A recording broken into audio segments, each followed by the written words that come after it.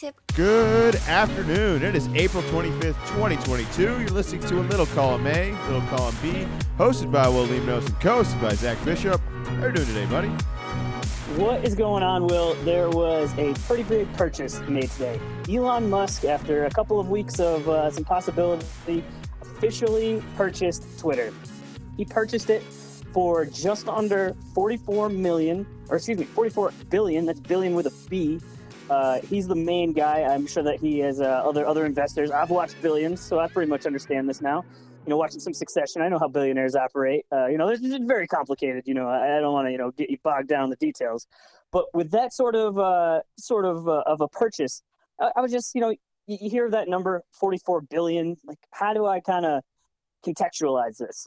Well, to give you an idea, if you took that sort of money, you would be able to buy the Dallas Cowboys, the New York Yankees, the New York Knicks, FC Barcelona, Real Madrid, the Golden State Warriors, the Los Angeles Lakers, and the New England Patriots, and would still have plenty of billions of dollars left over. Now, if you had 44 billion, what kind of purchase do you think you'd make? I don't think I'd buy Twitter.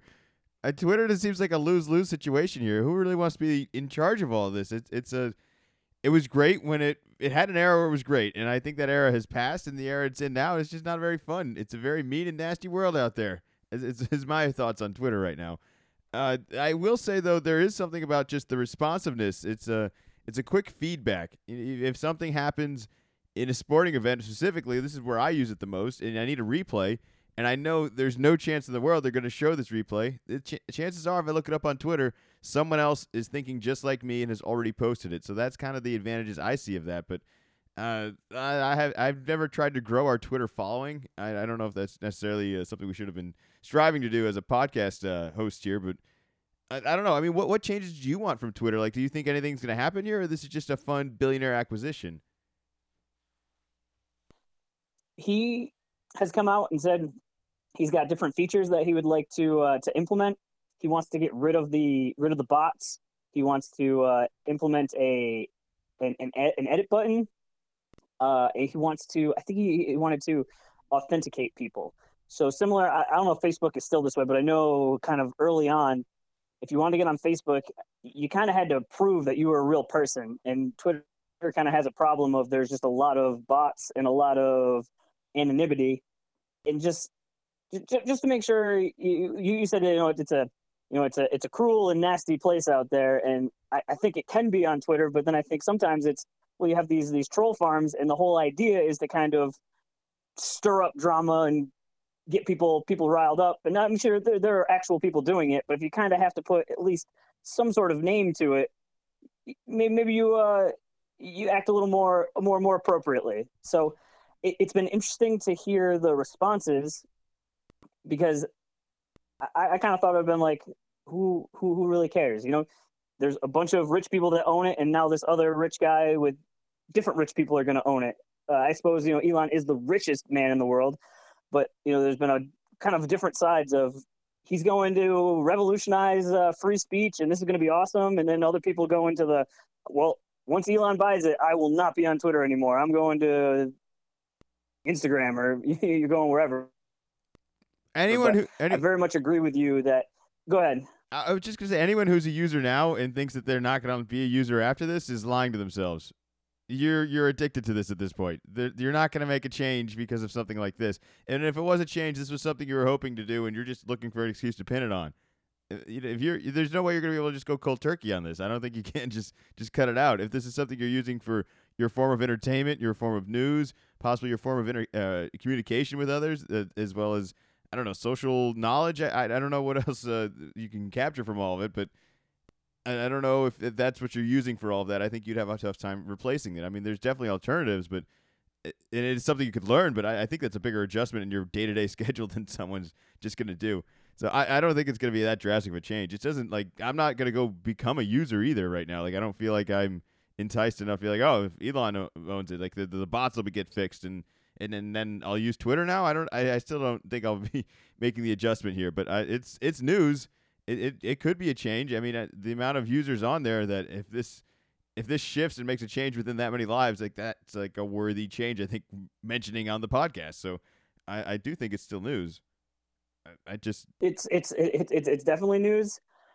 But I agree with you that I don't know how much it really changes things, but his like when crazy stuff happens, Twitter is the spot to be. It's definitely where I get the majority of my news. But you have the Chris Rock Will Smith incident. Like Twitter is where all the jokes are going off immediately. Anytime something in the NBA is happening where you aren't getting the replay on TV, it'll be on Google. Like you can Google it and maybe find it maybe like the next day. But if you're looking for something that happened minutes ago, Twitter's really the only spot you can go. At least for me that I've found reliably that you could just Google. I call it Googling it, but you go on Twitter and you search it, and it's gonna pop up. Just, yep, here it is. Like whether it's wild or it's like, hey, did you see that dunk? No, no. Oh, the national. Let me go find it, and somebody will have screen recorded it, or even just the. I'm going to old school video on my phone, my TV, but at least you'll be able to see it. And I'm interested to see what happens, how it impacts the numbers. Some of it too is was it worth paying this much money, or would you have been better off trying to create your own social media platform? It's definitely harder, but I'm just concerned with anything social media and the internet. It seems like it happens so fast. Yahoo was at the top, AOL was at the top, and then the next bigger and better thing came in, and somebody got left holding the bag. The guys that bought Yahoo didn't work out so well, and I just wonder if in 5 to 10 years we've all moved to whatever the next Facebook, Twitter, whatever app is, and it's just kind of like, oh yeah, that's right. I remember using Twitter, and yep. My aunts still use it, but I haven't been on there in years. I think we might be getting there with Netflix right now. They may be shifting. I think this is the first year they've lost subscribers. I mean, they're still an incredibly successful streaming service. I don't think they're something going to be crashing anytime soon, but it is, I think, the first time. Oh, dude, they already crashed. At least their stock. Okay, sure, but I still think as non-investors, I think we could safely count on some content continuing to come out. Is more of what I'm saying. Like it's not going to disappear. Oh, okay, I see what you're saying. Because I would say their stock has crashed pretty good after you mentioned the numbers of subscribers going down for the first time. But since the beginning of the year, the stock is down. After today, is down 65%.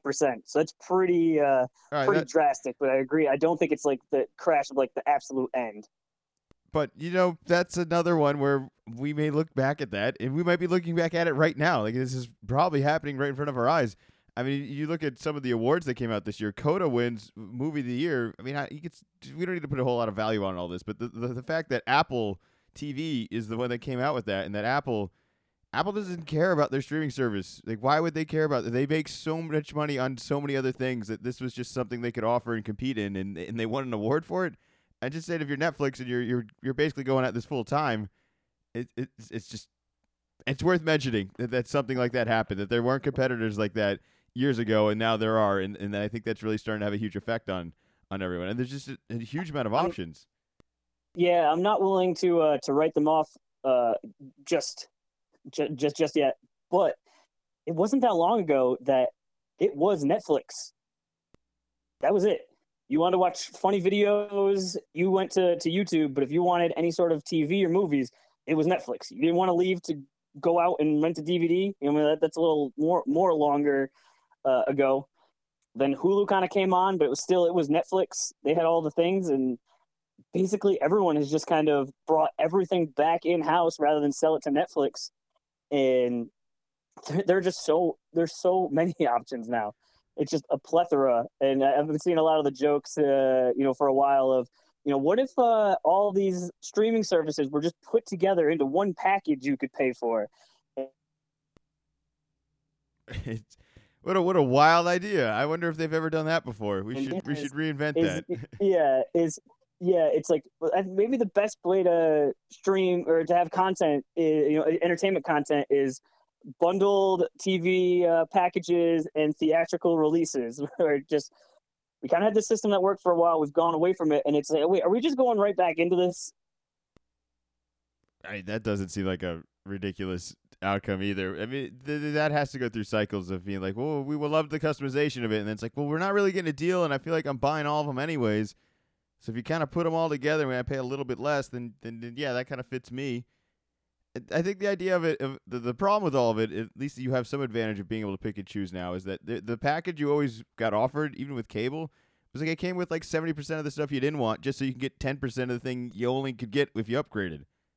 Like, you know, I just wanted the sports package. I didn't need, 50 other channels that play music. That I don't need that. That wasn't an option I wanted or really cared about. But you gave me like 500 additional channels because just wanted NBA TV. Like, I just wanted one channel. That's the only thing I wanted. I do hope, though, that the embracement of all the streaming services, specifically in sports, that we can just get rid of these blackouts at some point. Like when do we get there where that's just moved on? Because that's like the real bummer right now. Where if you're not a cable user and you don't have the local channel, there's multiple situations where you're just unable to watch the game, and like that just doesn't make any sense to me. Because I live in this region and I don't have the basic cable to watch the local channel. I can't stream it legally. Stream it. Like you're forcing me. You're forcing me into poor alternatives. Is really my situation here. So yeah, it's just that needs to become. That needs to just get fixed because that can't be the I only got to one. imagine stressful. with the next iteration or so, with the streaming services getting involved with the major sports markets, and it's not just ESPN and NBC and CBS and the main players of now. Amazon's getting involved. Maybe Netflix says, hey, you know what? Maybe this is where we start throw some of our money. We're gonna have, you don't get Monday Night Football, but maybe it's, hey, we have a 1:00 Sunday game. If you want to watch it, you got to be on Netflix. And getting to that, hey, this is no longer regional. This is national. It is international. There's no such thing as blackouts anymore. You could be outside the stadium. You want to watch the game? Go for it. You're paying the money. I don't understand why those local channels don't have apps as well. Like, all right, so I can't stream it through the main channel, the commercial ESPN channel, because you want me to watch it on the local channel, or vice versa. Whatever the reason for the blackout is, just give me an option to watch it. It's really all I'm asking for. But you know what? I did watch a lot of games. Definitely up late last night watching some games. We do have some award announcements here between, I don't know if Rookie of the Year was out the week before, but Defensive Player of the Year was announced. And, let's just talk about that actually real quick while we're at it. Marcus Smart, he did it, man. He won. I bet I didn't bet on him. I don't think, did you pick him last time? Did I? Was that the only one who picked the guy in Phoenix? I'm blanking on it. Was it Bridges? That's it. Yeah, Mikal. So that's who I thought was going to win Defensive Player of the Year, and I don't think there was really a bad option here. But man, Marcus coming out and getting the W. I really feel like now we have some recognition on this team that it's like all of the years of being a real pest, it's finally paid off when he got the award.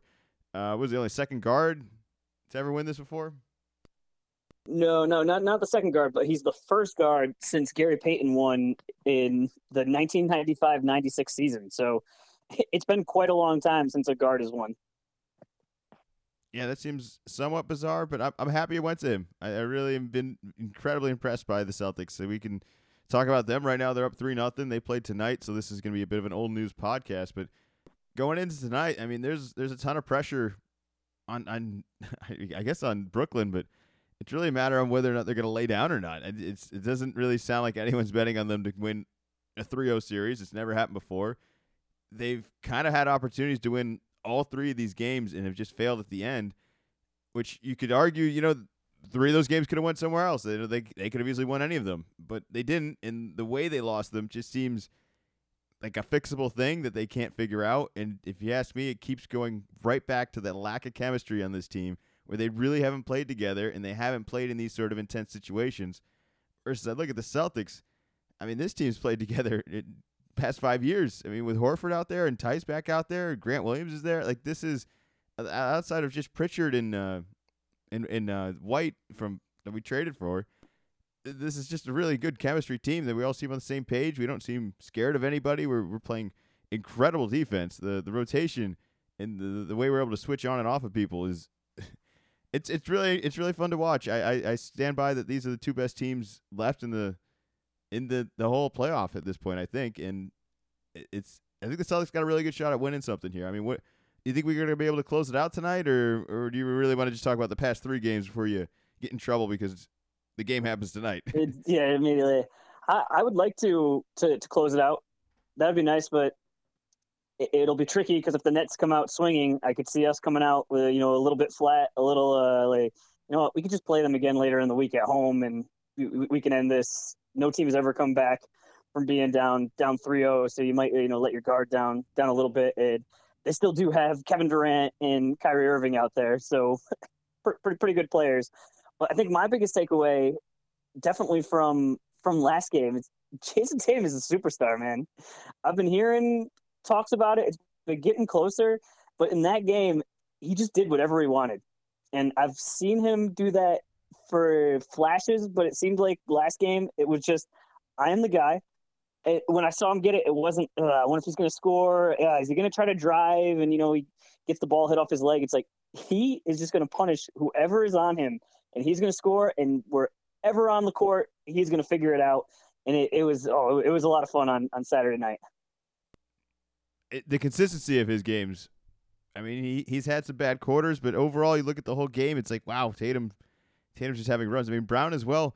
I don't know what the real solution is for Brooklyn. It feels like we're forcing them. They're putting all the chips on Bruce Brown, and he's kind of showed up, and we're almost daring them. Like, all right, cool. Bruce Brown, try and beat us on your own, and he's actually done a pretty good job. I mean, I've been impressed by the amount of opportunities he's gotten, and he keeps making that floater and those open threes.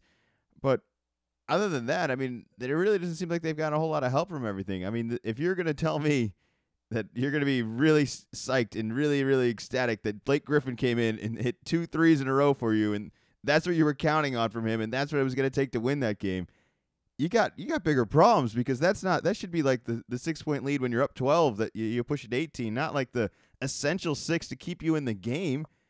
Like I don't understand this energy of Blake Griffin bringing it all. It's like, oh, the rest of the team is dead. Like you're in panic mode. You're playing Blake Griffin at this point.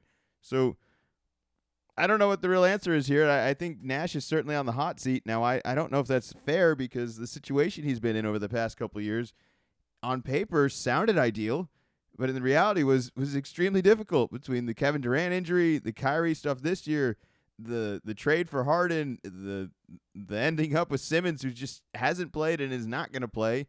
I really don't even want to talk about that. What is going on there? Why did they come out and say, we think he's gonna play?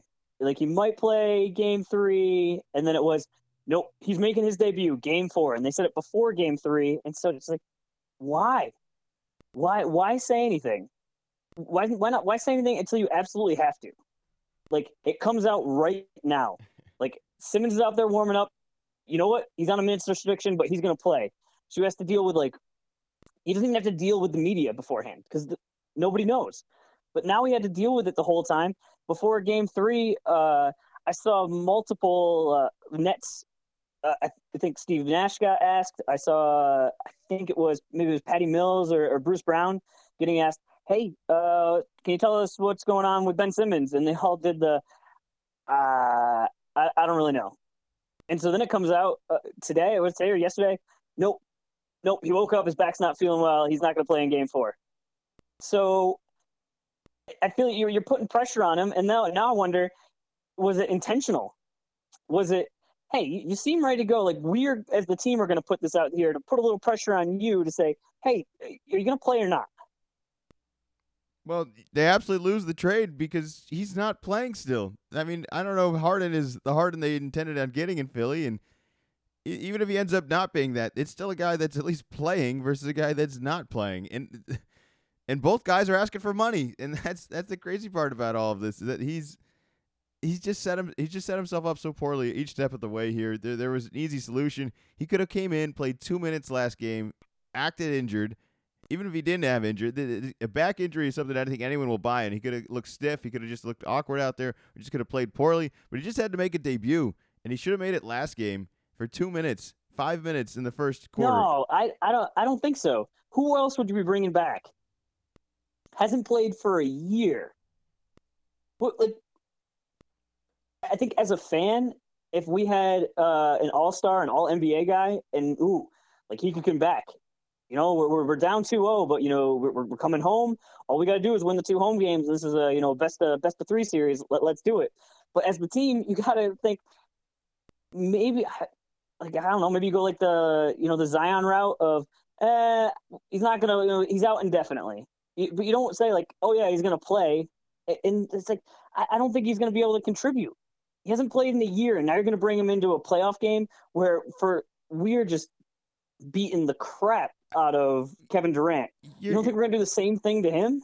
You don't think you'd rather have Ben Simmons in there than Blake Griffin for the magical 10 minutes there? They desperately needed that. They could have had Simmons instead. You don't think they could have had nearly as much of an impact? I think it's possible, but I think the risk reward isn't there of just like I said, whether you want to say he's not going to play, whether you want to do, like I said, like the Zion thing where he's out indefinitely. And so it's like, oh, I don't know, maybe if he's like feeling amazing all of a sudden, it just seems way easier to just say, we're wiping this clean. Don't come in and play. Like you said, what you come in, you play a couple of minutes and then you find out, no, I'm not in basketball shape because I haven't played basketball in over a year. And now shut it down and just start working on next year. I don't think that would have been. I just think that was a better situation than what we ended up in right now, where they're like coddling him too much. Right? He needs to be the newborn bird just pushed off the cliff and find out if he can fly or not. We need to find that out. But they're waiting for this perfect situation that's never going to exist. It's never going to happen. All right, he's never going to be in an environment that's going to be totally protective of this. All right, the things that are bothering him, the fragile part of him is either going to break or it's going to get tough because this isn't going to work. He's going to have to show up to work at some point. The fact that he's managed to skip this far out and that we're still assuming he's a credible player, it's just hard, man. His credibility is shot. I don't know what he's worth it now. I don't even know if you wanted to trade him, what that would even be. Who would want this? You don't know anything. I'm not even sure if legally you can trade him yet. I know sometimes when you trade for a guy, there's a certain amount of time before he can get traded again. I haven't heard maybe the Nets should trade Ben Simmons, but I'm sure that will come up in the off season. Well, all in all, this seems like another team that went all in, making drastic trades and promises and paying unworthy guys just so they could end up with the guys they ended up with. I mean, let's not forget I'm specifically talking about the DeAndre Jordan signing. I don't know what good that was ever going to do them, but they had to do it because that's the only way they were going to get Kyrie and Durant to sign there. And so far, this has been not even a close to successful result at all. I mean, they're going to get bounced in the first round here. It's only a matter of how many games. I feel like they're going to get swept. I don't know how much it's going to change. If you ask me, Kyrie, his heart really didn't look too much into it the last 2 games. That's kind of just an opinion. I don't really have a whole lot of evidence behind it other than just playing poorly. I can't imagine he wants to go back to Boston for another game, all right? No one's ever come back from 3-0. You're either a respectable team or nobody really respects you anyways because who cares about this team? Nobody's giving them any leash or leadway on this. Nobody's going to feel bad for them. So it's just a matter of them losing 4 or 5. I don't think it's going to be a matter. They're going to get torn apart either way. So why not just pack it up tonight? Let's just 1, 2, 3 Cancun, and we'll let Boston move on their way to maybe play an injured Milwaukee team. I just can't believe where we are. I mean, this really feels more like a 2-7 matchup now, right? With the way it's gone. Yeah. Where initially it was, I think it might even it definitely at some sports books came out with the Nets favored. That kind of settled, and the Celtics were favored, but it wasn't a ton. It was closer to a coin flip than what it was looking like now. So I agree. Yeah, it definitely feels more like 2-7. One last thing on the Celtics before we move on. We had a guy come back that did play. Rob Williams came back and played. This whole time I was like, don't get your hopes up. Don't get your hopes up. Can't do it. Don't get your hopes up. But yeah, he played 16 minutes. They said he was going to play and was just kind of a play as much as he feels comfortable with. But I would really like if we could play tonight. He could play 16, 20 minutes again, keep getting his legs underneath him, and we could get a sweep and then give him a little more rest to come back because we are definitely going to need him against Giannis. It's going to be an all hands on deck situation. But were you surprised that he actually came back? I don't think he's truly. I mean, all right, so he's playing. I didn't think he played very well. he looked like it was his first playoff game ever, and it might just be a little bit of the injury. It might just be his first game back in a while, and you're getting thrown into such a playoff environment. And I know we picked on Brooklyn for a while there, but this is still a quality team he's going up against, right? It's trying to stop Kyrie Irving and Durant and playing help on them and switching on them. And as sharp as the defense is for Boston, if you're a step slow, you're going to stick out. And I just thought he kind of stuck out a lot in this one. But the trash talk for me is much more of the day they announced that Ben Simmons was playing 4-on-4.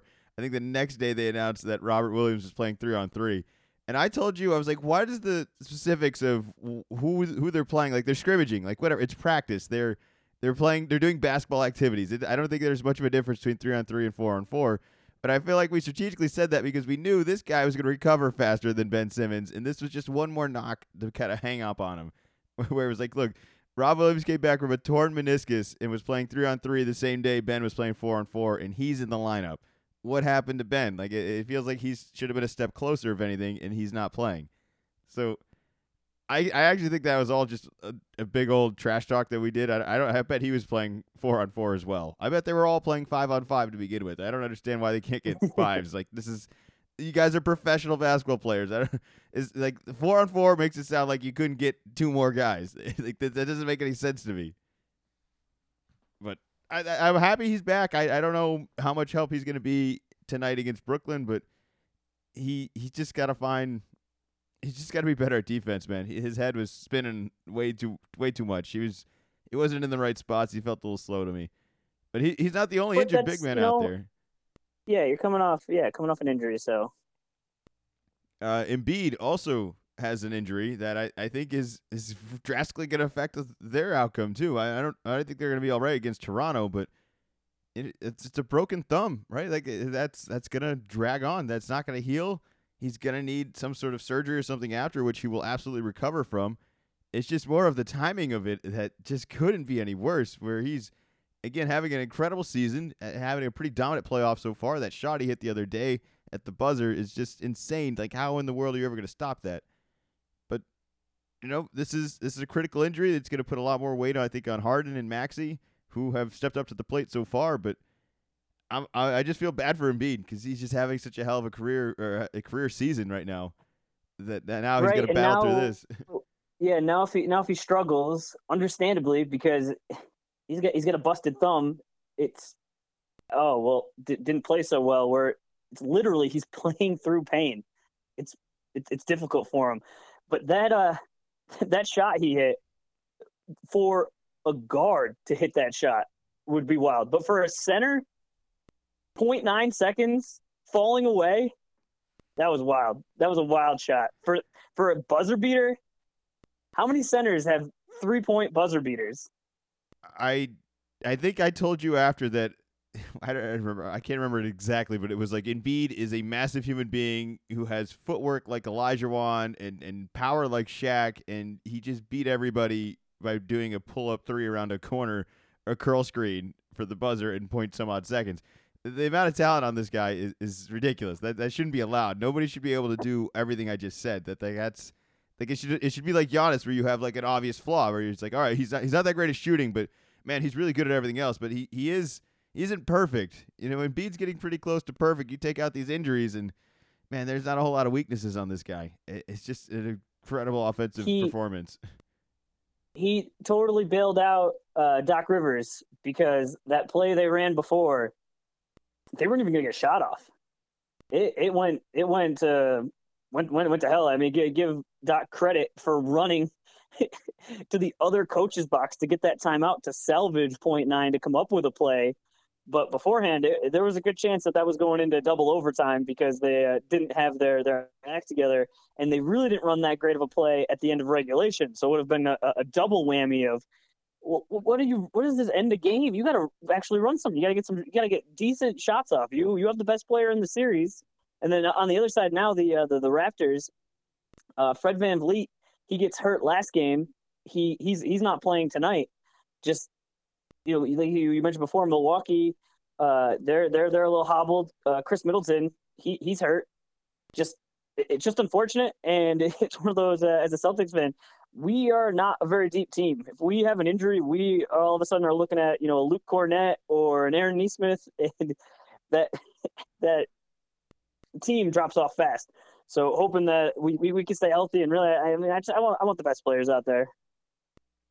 Yeah, I there's another injury in Phoenix that's kind of critical. I mean, Booker's not playing either, and New Orleans has stepped up. They played great. I think I want to blame a little bit on the injury, but the first win they get, Booker goes off for I think 30 some odd points in the first half. Like that's as good of a first half as you're gonna have. That you should probably win that game, even with him not finishing the whole second half. I'm really impressed by New Orleans. Brandon Ingram with rookies, man. Brandon Ingram has arrived. They have two rookies playing like legitimate minutes. The Jones kid is fantastic on defense. Yeah. The hustle. Herbert Jones, yeah. He's everywhere. He's not scared. He's not even that good at basketball yet. He's gonna get a lot better. But he's going out and he's playing. He's just playing. And I love that, especially because the amount of time we spend talking about guys who don't want to play or don't look like they want to play out there. It's guys like that I want out there. That's fun to watch. It's being effective. This team is very interesting in Phoenix, who I think is so steady and so reliable, but maybe not I still don't think they have the biggest punch of all the teams out there. I just think that they're a very safe bet, and that they're truly capable of playing like a really consistent winning style of basketball. But I think there's a bit of a wild card factor for New Orleans right now, and Brandon Ingram may be the best player in the series right now. So, that gives him a chance. It was a late start. It was a school night, so I didn't get to watch really any of this game. I see the final score. I look at the box score. I saw some highlights of Ingram. One of the Duke guys. So definitely saw all sorts of good stuff about him. But was it this sort of blowout the whole game? Did it happen at the very end? What was the feel of the game? It's a game of runs as normal. It just felt like that they'd put a couple runs together and they never really had a chance to look back. But it's more of just, I don't know how many playoff games that Brandon Ingram has truly played in, but he looks like he's played in a lot now in the way he's playing. The same way that Tatum looks comfortable out there and is recognizing certain moments that he has to score and other moments of playing within the team. And at some point, it doesn't even become decisions. It just becomes a flow. Like you don't even think twice about it. It's an instinct, and they're both kind of doing that right now. And that is a very, very dangerous game to try and stop and defend. They're both in a very good rhythm right now. I hate to kind of compare them to them, but the way that they're driving to the basket and kind of forcing the issue, it's really hard to stop these guys. They're really long. They're really strong. The ability to dribble and penetrate at their size. It's really hard to defend, and not even the factoring in the jump shot part. They make a lot now, of. Is this just hey, Suns have an injury, they're figuring out how to respond. They've been playing on the road. This is kind of cute, but next week we're gonna look back and Suns are gonna blow them out the next two games, or do you think in a week this could be like a legitimate upset? Because this would be a major upset, even with Booker being injured. I don't think anybody would have expected this. I feel like what you just described is Minnesota-Memphis, where Minnesota is being a little cute with it, and they probably get blown out the next two games. This one feels real, though. I mean, that one could easily go that way, just out of inconsistency of some two really, really young teams. I don't know who's out coaching who at this point. Somehow the craziness has somehow benefited a 2-2 series over there. That's a wild series of unpredictable young talent. This one, if I was betting on the steadier hand, I just feel like New Orleans can deliver the bigger blow the next two games. That I just think Ingram can win you one game, and then now you only got to win one more, and you might have two shots at it. So I like their odds over there. I mean, you're gonna need a big Chris Paul game, which you might be able to get, but I also think being able to factor a New Orleans team making an entire game plan around slowing down Chris Paul and not slowing down Chris Paul, Booker, and Ayton, where you're able to really focus on him a lot more and put pressure on other guys. I mean, they could turn the tables and do the same thing to New Orleans. They just haven't done that yet, and I think there's a better chance of them being able to slow down Chris Paul than anyone slowing down Ingram. I can't believe I'm saying this, but this is what I've seen the past two games. Like the next two games, if they suddenly look like an 8 seed all over again, a bubble team, I'll feel ridiculous, but they really looked good the last two games. Like I'm not just saying that. They played good basketball. Versus I feel like when Minnesota won their games, it had a lot more to do with Memphis just giving them bad basketball turnovers and giving them opportunities they didn't need, and some maybe lucky breaks for Minnesota. I'm not really sold on Minnesota. They're the one team I can't look away from, but every time I look, it's like I got to squint my eyes a little bit. It's like a very cringy team to watch play basketball. Well, the last thing on the Pelicans before we make the transition is they're doing this, and they have a once in a generation talent on the bench. Like, could possibly come back. Probably won't, but he'll be back next year. Just imagine Zion in with this team. It's incredibly exciting. I love the CJ thing. I just hope everyone's able to just kind of stay healthy. I mean, how many good years do you think CJ has left? Because I think this point guard style he's playing now, he just added like 5 more years to his career. Like maybe he's not a B scorer anymore. He could be the third option scorer and be the point guard and be the playmaker, run the pick and rolls. I think he can do that. Especially with weapons like Ingram and possibly Zion eventually. Like that's a nice team. That makes sense to me. I don't know. I'd be very fascinated to see what Zion looks out there. I tell you what, if I'm Phoenix, that's one wild card I don't think you want. I don't think you want to find that out. Even if it doesn't go well, I don't think you want to find out at all. The energy alone of that guy stepping on the court for one more home game, the only home game they have potentially left, would be outrageous. The energy. One Zion attempt. He's been warming up ahead of time, and the bounce is there.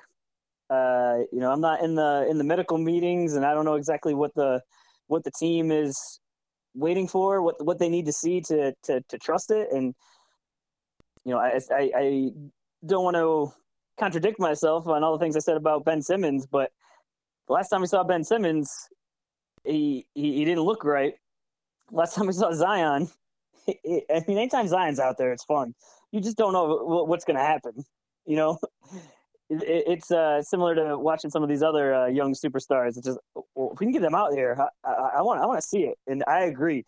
And the longer the series goes, I guess the better chance, right? I mean, it might just go from 1% to 1.5%, but it's a little bit better chance. I just think if you're looking for a repeated performance out of New Orleans, it's doable. I do have some breaking news right now. I don't know if you just got this ESPN alert as well, but the most improved player of the year has been announced. Any guesses on who you think it was? I have TNT on, so I saw it. So I was also as we were transitioning, that's how I was gonna jump in. But you can go ahead and announce. I don't think this is fair. I think they got this wrong. Let's have the discussion right now where I think there's a certain talent level you have to be to win this award, and I think he surpassed it last year, which disqualified him from winning it this year. Ja Morant won, and I hate to pick on him like this. Like it's just, was he an All-Star last year, or at least he got some votes? Like I don't think you should be. I don't know. It's fine. I just think that there's bigger leaps for this award to truly mean most improved to me, and I'm not saying he didn't make a big leap. I'd rather see the guy that was barely coming off the bench suddenly become a starter or sixth man be the most improved player rather than somebody who was a pretty good starter and just played another year in the NBA as a number 2 drafted overall pick and became this full potential of a number 2 overall pick. Like I don't know why we're rewarding that, if you ask me, but that's just one thought. I don't know if you're going to agree with this or not, but who would you have given it to, or are you kind of on board with this? This award is the trickiest because it's like, well, what does most improved mean? Could it be Jordan Poole? Because last year he was playing for the G League, and now he's an actual bona fide weapon for the Warriors. Or is it? I guess this year you can't go with it, but it's like if because it sure looks like Jokic is going to win the MVP. But if you went from you are not an MVP to now you are an MVP, wouldn't that also be argument for you are the most improved? So it's such an open-ended one. I don't mind. I like Ja Morant. I'm always excited when he's out there on the court. He's similar to Zion, where he's going to do some flashy things, and I like watching basketball players do flashy things. So I get where you're coming from, but I'm not going to argue with it too much and try to give it to somebody else. But I think if you're in his level, he's kind of thinking more MVP, All NBA, and a little less on this Most Improved award. I don't know what the line of demarcation is of are you a good enough player to qualify for this, or are you not good enough of a resulted player to win the award either. I mean, we could say like Daniel Tice was a most improved player if you want to really go back at it. I'm sure there's one year where it was like, oh, he was not even playing to now he's playing for the Celtics and they're in the Western Conference Finals. It's like, well, that's a huge turnaround. Like that's way more of an improvement. That example alone is far more of an improvement than what Ja Morant made from last year to this year, as well as the expectation of all this. I think has to factor in a little bit. So, like Ja was really good last year and he got really really good this year, but that's why he went number 2 overall. So it's almost like here's the trophy you got because you were supposed to get this. Like that just doesn't add up right with me. I'm gonna stay on this. And I love Ja Morant. It's one of those things. Is it really a really big deal? Can you name last year's most improved player? Can you name any of the past 10 most improved players? No, but I do think this award is an opportunity to maybe put a little bit of shine on some players that aren't getting the shine. If you know what I mean. Like, and I don't know if that's not really what the award's about. I just feel like that's an opportunity for this award to do. We could be adding to the names of players that we now know and follow, and this wasn't an addition. Everyone kind of already knew who he was. Is much more of my argument. All right, we're trying to grow the game here. One of the advantages is we have so many good players right now. Look at all these playoff teams. There's a good player, maybe 2 players, almost on every single team. I wonder if it has to be almost a not an age limit, but a seasons limit. Like you have to have played 5 seasons before you can win this award, because before that you're of course going to improve leaps and bounds as before, like what you were compared to last year. All right, so let me ask you this then: would you have voted for? Were you more likely to vote for let's follow those rules? All right, let's do this. Let's take Ja out of this. Or would you be more likely to vote for a Jordan Poole or maybe a DeMar DeRozan this year? Because DeRozan goes from being one of the worst traded offseason moves, of being very scrutinized for that and not being worth it, of all of that, of having an okay season in San Antonio, to then, midway through the year, we're hearing MVP talk. I mean, I think I had some people have him at the top MVP ranking at one point, and I know it kind of fizzles out a little bit here, but that's not who DeMar DeRozan was last year. This is a big leap after the peak of DeMar DeRozan, even in Toronto. Is that not the most improved player? Like, do you see what I mean? Where it's like, how low do you have to be last year to how high you are now? Like, is it the biggest leap, or is it? I don't know what the award truly defines as. Yeah, it's pretty much a gray area. So, the nominees were DeJounte Murray, Ja Morant, and Darius Garland. So, Ja Morant and Garland are kind of in that young category, where DeJounte is the only one that's like a little bit older. Yeah, I need more definitions on this one. I guess that's all I'm asking for. I'm never gonna get it. It's never gonna make me happy entirely. But this guy was already gonna win a bunch of awards. I just don't think he was the one to give it to. But that's just my 2 cents. It's fine. I can live with it. It's not like he's a bad guy. I do think that the reason they're 2-2 in the series right now is because he has struggled. But that's a whole other thing.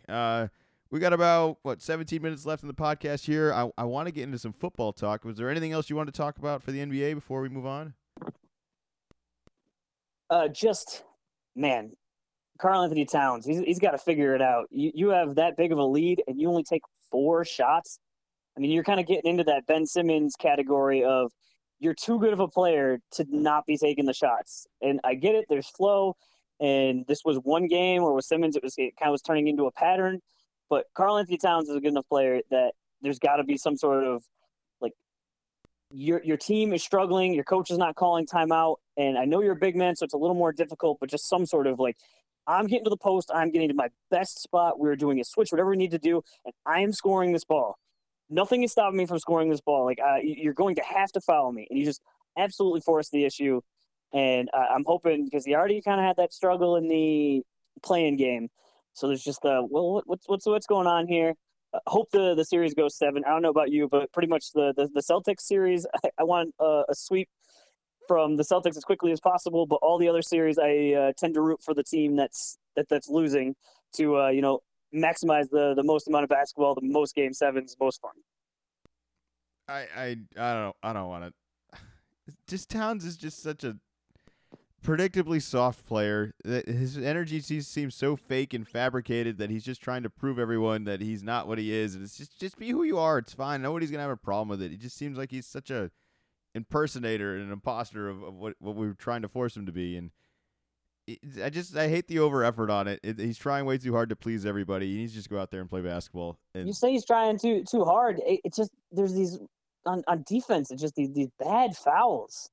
he's Where trying too it's almost hard. like a college player. Where if you have to get set in an NBA game because you have too many fouls, that rarely happens, especially for superstars. This is the whole thing: is superstar calls, and just like bad. Like I said, like college type ones of, it's an offensive rebound and you go too aggressively, where it's like you weren't even close to getting the ball. Like, what are you doing?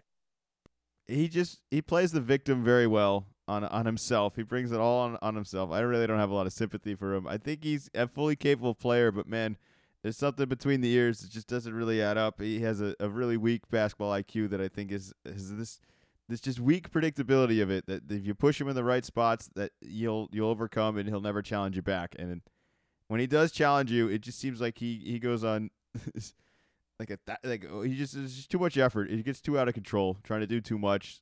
That he just doesn't know how to play within his own game, and his own game is really good. I don't know why he has to push outside of that and be forceful of certain things, whether it's forcing up jump shots, really trying to prove to everyone that he's a good 3-point shooter by jacking up a lot of threes and kind of forgetting that he has a size advantage.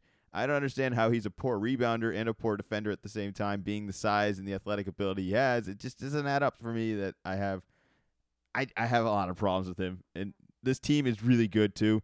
If anything, they've actually played really well without him, and I actually think they're going to play better without him going forward if there is anything to go forward too. But I think Memphis is going to clean up that series and probably win the next 2 games. I don't think that goes 7. But I'm with you, man. Towns is a frustrating player. Outside of these playoffs, I've really enjoyed watching every single team. Every single team has had at least glimpses of like, whoa, all right, yeah, this is cool. I don't know what this turns into next year, but there's something here. This isn't a team that needs to really, let's just ball up this paper and throw it out. I don't think anyone's really scrapping what they got going on. I think every single team in the playoffs is going to try and come back and be better next year. And that's really exciting because I don't think we've been able to say that in past years. Like, what team do you It's think been needs a true rebuild? it's been interesting. The Nets are the only team that hasn't won a game. They would have definitely not been a team I would have guessed. And I think like, if I had ranked them, I think the Nets would have been, I don't know if we're going the top or the bottom, but would have been one of the teams that would have thought, oh, no, well, they're for sure at least going to win one game. And they very much could win tonight, but all the other teams have won at least one game. Man, and I know I picked What them was as the what was the favorite. question you're going to ask me for? I rudely interrupted you. I forgot it, man. I'm producing my own show in my head right now. I can't ask and go back to the cue card on that. That one, we shifted. Let's just move on here and talk some NFL trades. Which I swear the NFL is playing the perfect offseason game right now. I don't know how you can keep us constantly investing to this sport in such a worthless point in time where none of this matters except all of it matters. Deebo Samuels has asked for a trade, and this is another one that's going to shake the whole NFL movement here. Where I don't know where he ends up. I don't know if they actually end up trading him. I wouldn't trade him, but I also don't think I would keep him if I wasn't willing to make some changes with this team so that I could please him in some ways of getting a better qualified quarterback position or getting something to make him feel better about that position. I think the whole running back wide receiver thing is also a little confusing where I don't know if he's getting ripped off or taking advantage of the situation. I don't know who's winning that. I don't think he gets moved though. Like, do you think he's going to get moved? You think this is just a leverage play? Saying, it just seems like it immediately came out. He's requesting a trade, not a. I think the first move would be, hey, I want to restructure my deal. I'm playing 2 positions. I'm the best guy on the team. I'm getting underpaid, and you go that route, and then you go to the trade.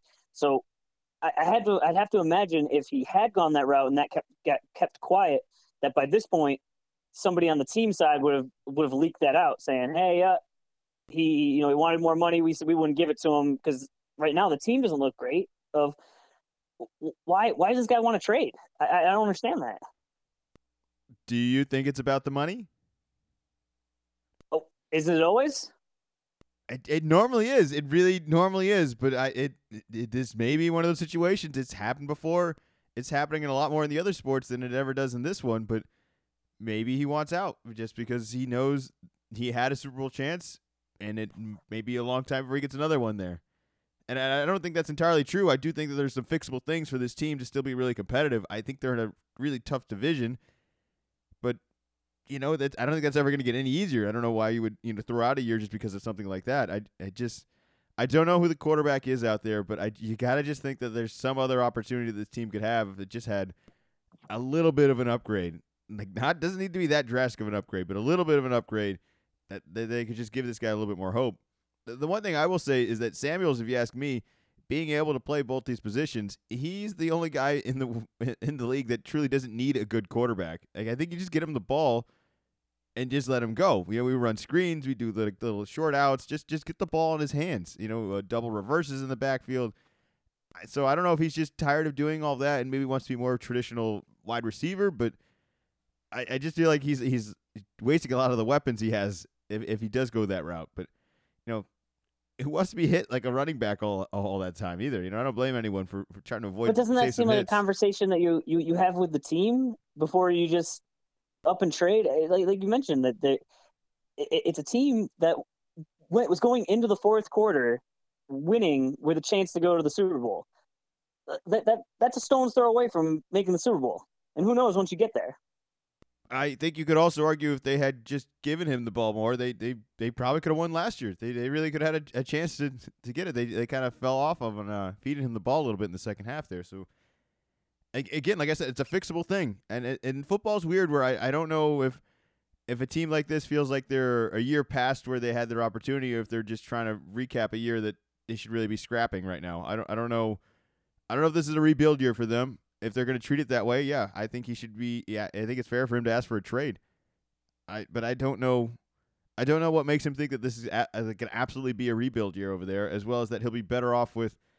I hate to even mention the teams that sound interesting. Like he really thinks he's gonna be better off with like the Jets. Like he's that this is gonna make him happier. That's why I'm confused. I feel like you've mentioned two things: of he's not getting the ball enough, and he's getting hit too much.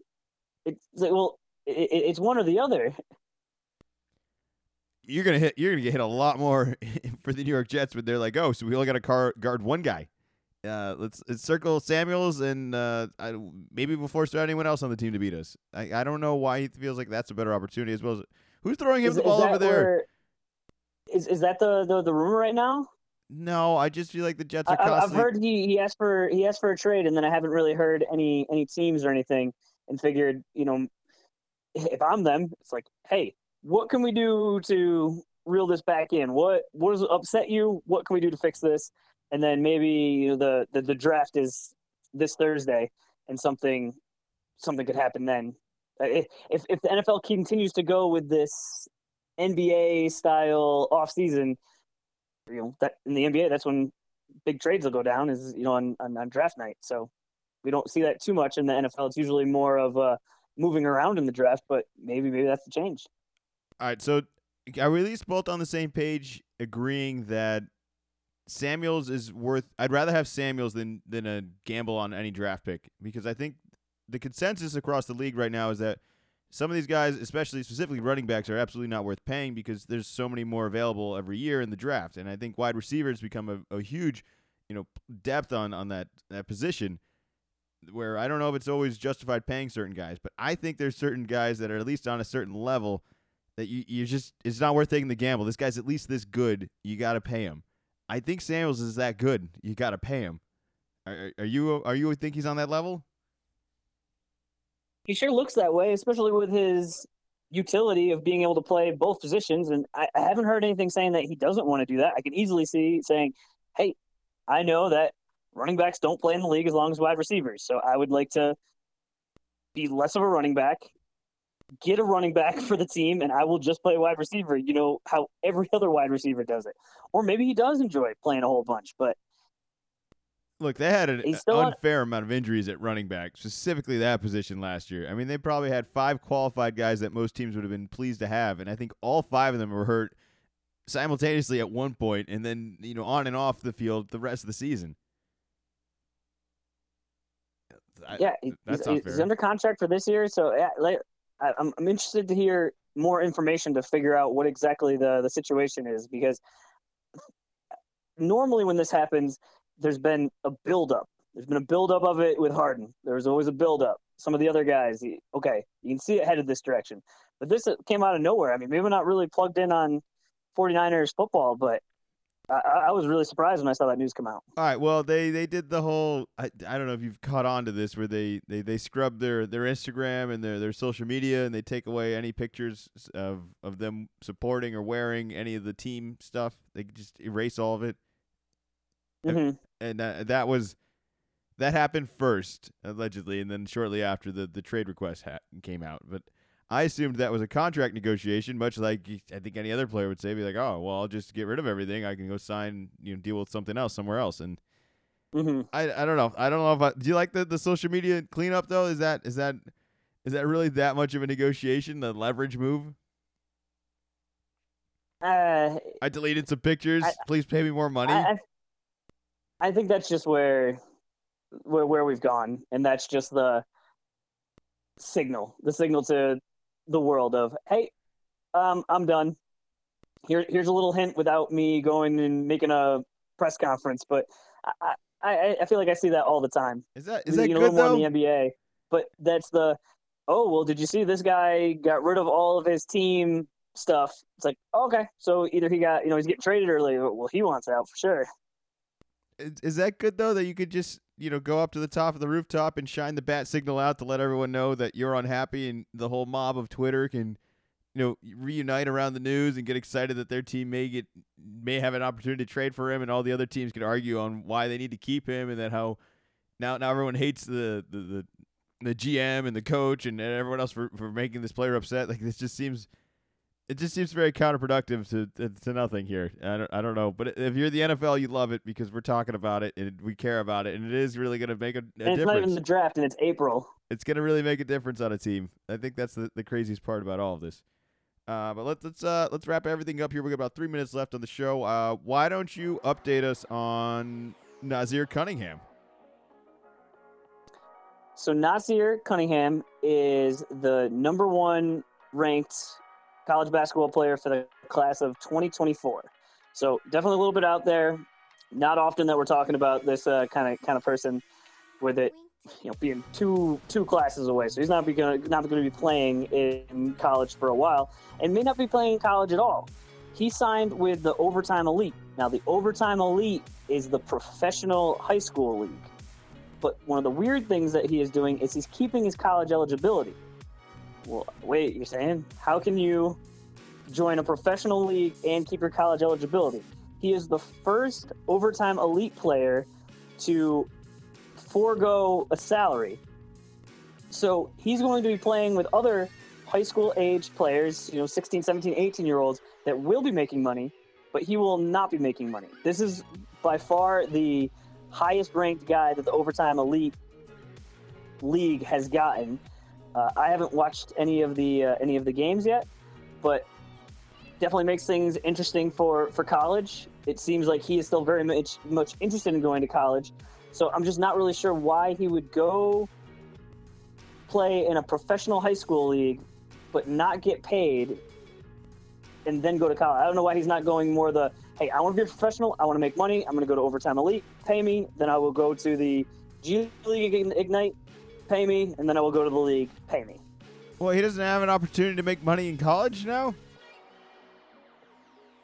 No, he can still do the name, image, and likeness, but he won't make any money the next 2 years. Okay, all right, so that's what that.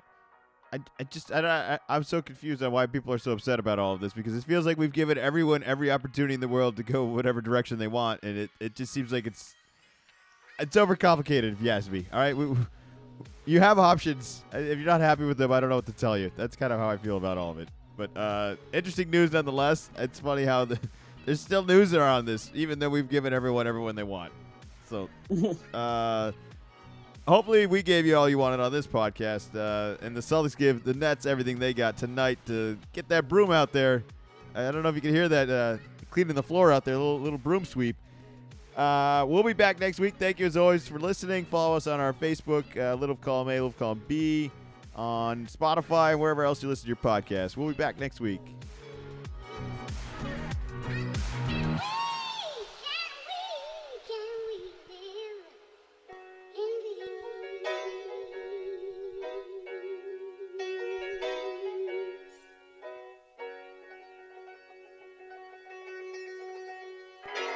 Little column A, little column B.